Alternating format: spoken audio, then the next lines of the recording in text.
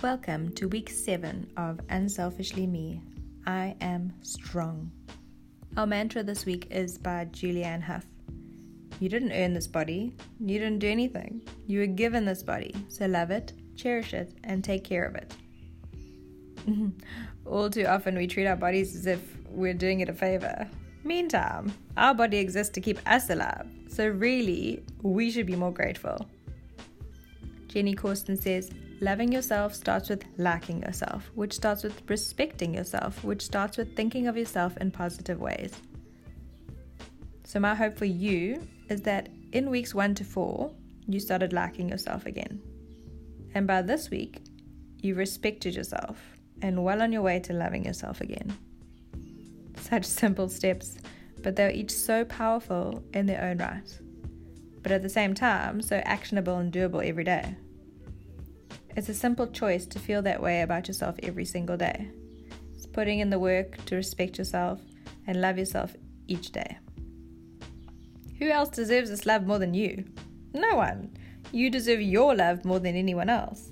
There's so much love in your heart. Why do you want to give it all away? Jenny Young says, no one is coming to rescue you from yourself, your inner demons, your lack of confidence, your dissatisfaction with yourself and your life. Only self-love and good decisions will rescue you.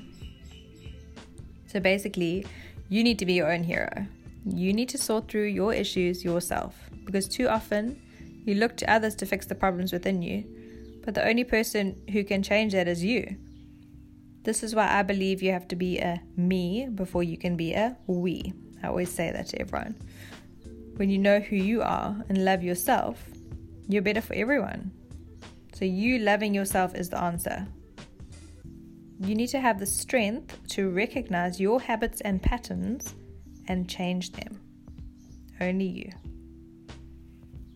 You're stronger than you think.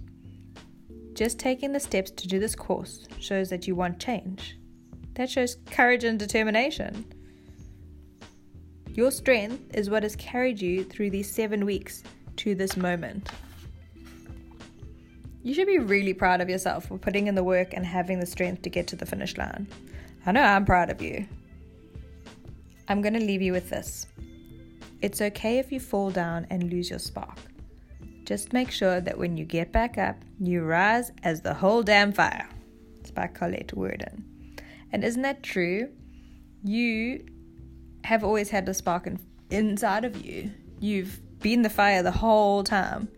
Sure, you've just sprayed some water and dampened yourself and who you are and what you are by saying horrible things to yourself and not thinking you're enough. But you are the whole fire.